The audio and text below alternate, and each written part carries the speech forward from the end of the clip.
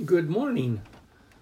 I want to welcome you this Friday morning to our devotional Golden Nuggets Food for Thought and for the Imagination. We left off yesterday making a comparison and using Enoch as an example of how some of the things in the scripture are being interpreted and why we'll understand them the way that we do. And this will kind of help us open up a little bit. Actually, the entire scripture doesn't mean that everything is exactly this pattern, but there is a lot of it that you can find that can follow this. So there's examples and there's patterns and there's types and there's shadows and there's figures and all of these things. So yesterday we're talking about Enoch. Enoch representing those that before the judgment of God comes upon the earth.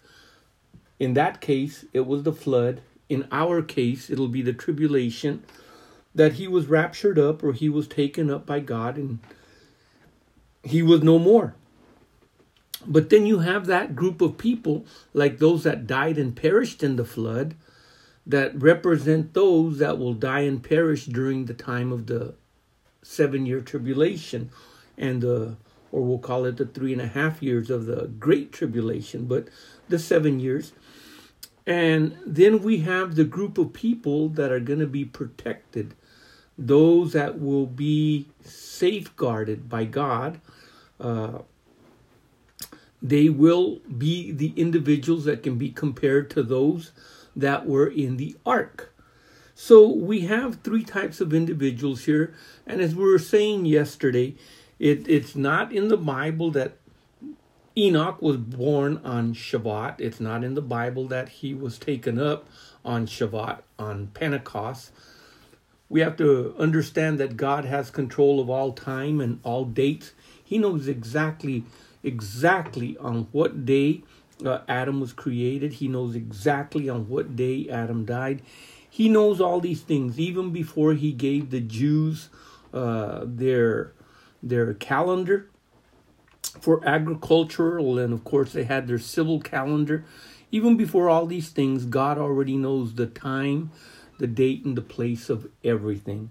So let's start looking at some of these examples, because as we get further into the study of the Feast of Weeks and all the different names, and or as in the New Testament known as the Feast of Pentecost or the Day of Pentecost or Pentecost, let's look at this example. The feasts were not only historical in nature, in other words, they actually occurred to the nation of Israel, but they were also prophetic in nature. They spoke of the coming of Christ and the work that he was going to accomplish and do. These are also for the church, for us, the believer today.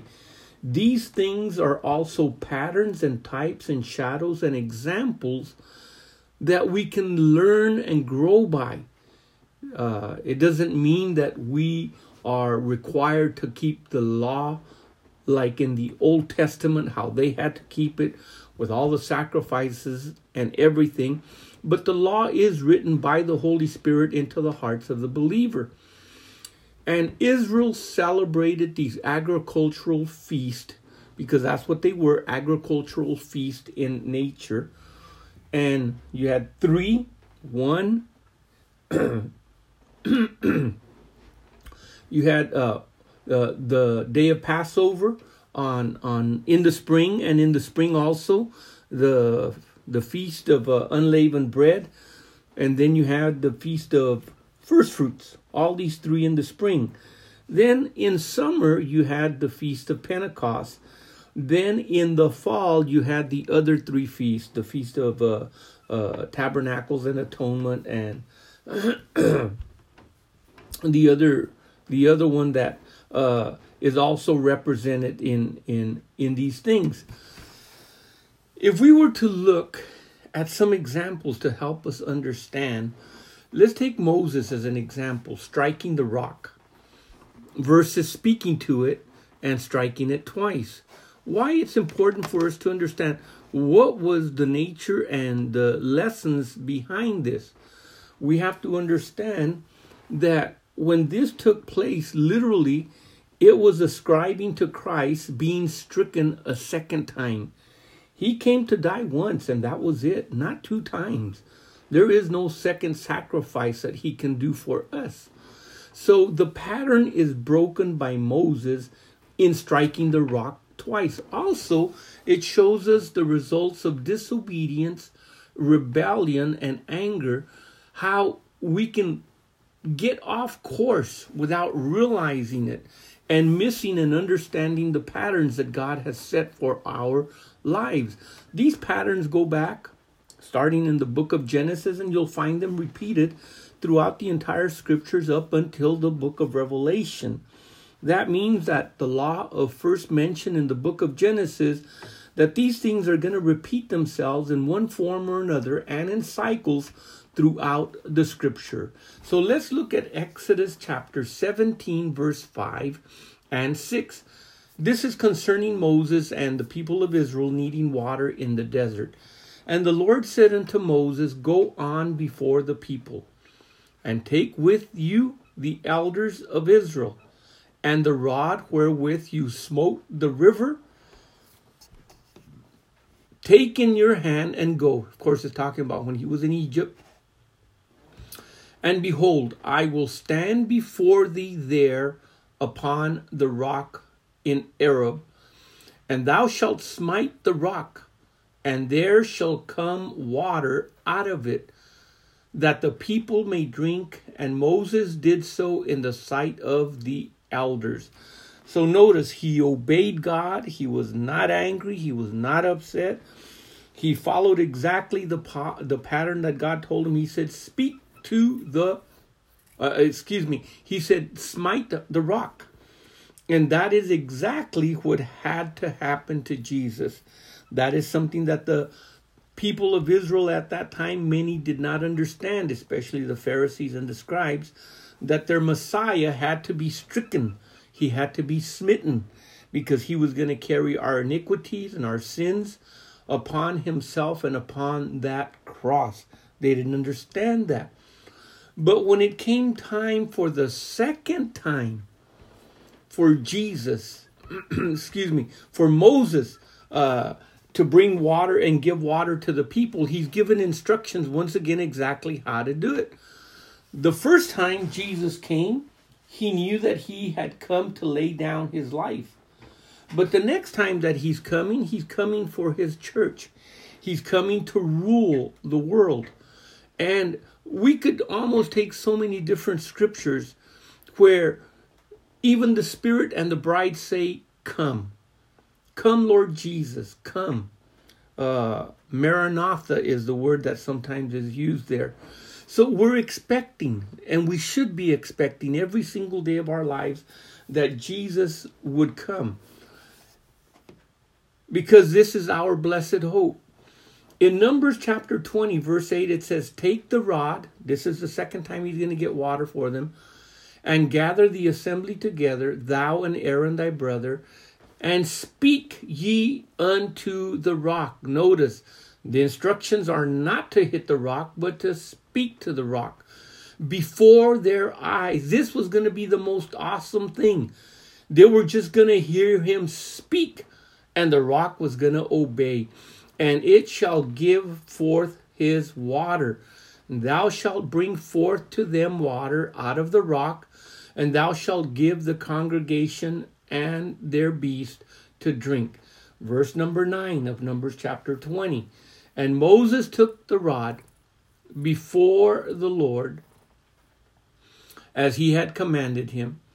And Moses and Aaron gathered the congregation together before the rock.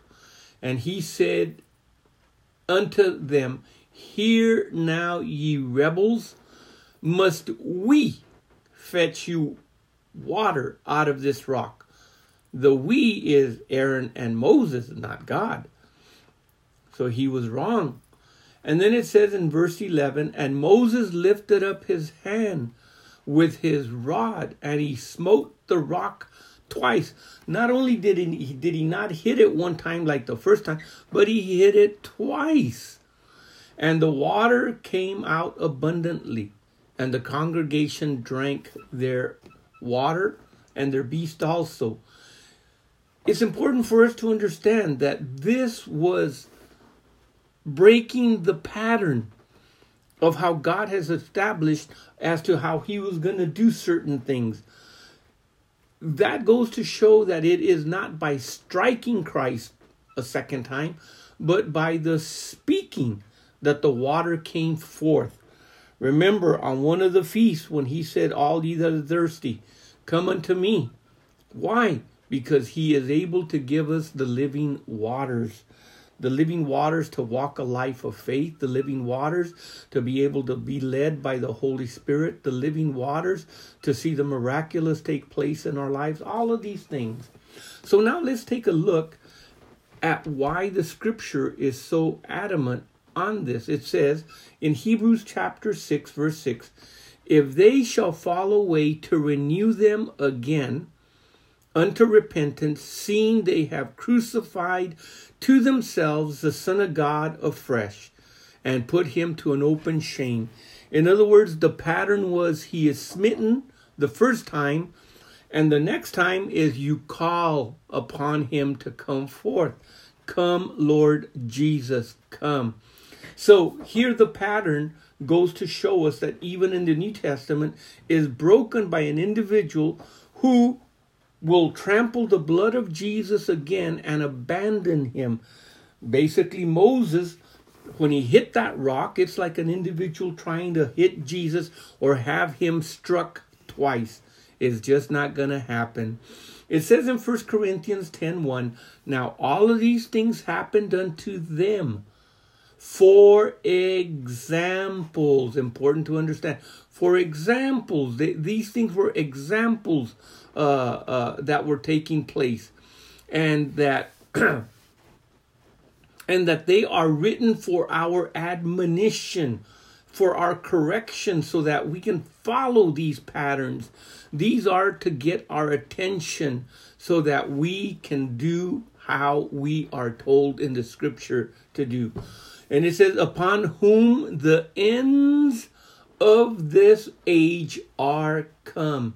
Not the world as a planet, not the cosmos, but the age. It says in Colossians 2:16 and 17, let no man therefore judge you in meat or in drink or in respect of a holy day. Remember, all the convocations were holy days, or of a new moon, or of the Sabbath days. Notice, plural, Sabbath days. Not just the Sabbath day, but the Sabbath days. It says, which are a shadow of things to come. That's the second time that we find that word, things to come, or the age to come. But the body is of Christ. In Romans 15, verse 4, for whatsoever things were written before time. All you got to do is get the Old Testament. And of course, since we're living in the 20th century, that which was written before time is also in the New Testament. They were written for our learning, that through patience and comfort of the scriptures we might have hope. Another example that we can find is that of the serpent on the pole in Numbers 21, verse 8 and 9, 2 Kings chapter 18, verse 4, and John chapter 3, verse 14. In the book of Numbers, chapter 21, verse 8 and 9, you find the actual thing taking place, the historical event of the serpent being made, the brazen serpent or the serpent of brass. And when people were bitten by a snake, they could look at it and they could be healed. But then by the time we get to the book of 2 Kings, chapter 18, verse 14, the people are worshiping it. Once again, they are misrepresenting the pattern. But when we get to the book of John, chapter 3, verse 14, Jesus said, just like Moses lifted up the serpent in the desert, that's how I have to be lifted up. So we see the pattern that began in Numbers restored in the book of John. But we see the historical event. We see the prophetical event. And then, of course, the event that was a mistaken, like Moses striking that rock twice. Well, this is where we're going to leave off today. We're going to continue tomorrow, which will be basically on Saturday, with this section explaining a little bit more and understanding all these examples and patterns and shadows and types to help us understand the Feast of Pentecost. And of course, we still have the other feasts coming up, the Feast of Trumpets, the Feast of Tabernacles, the Feast of Atonement. And we've got a lot of nuggets to go through. Until then, the Lord richly enrich your understanding. May He enlighten your heart and your mind and your spirit to behold, see, and understand these things and put them into practice. In Jesus' name, amen and amen.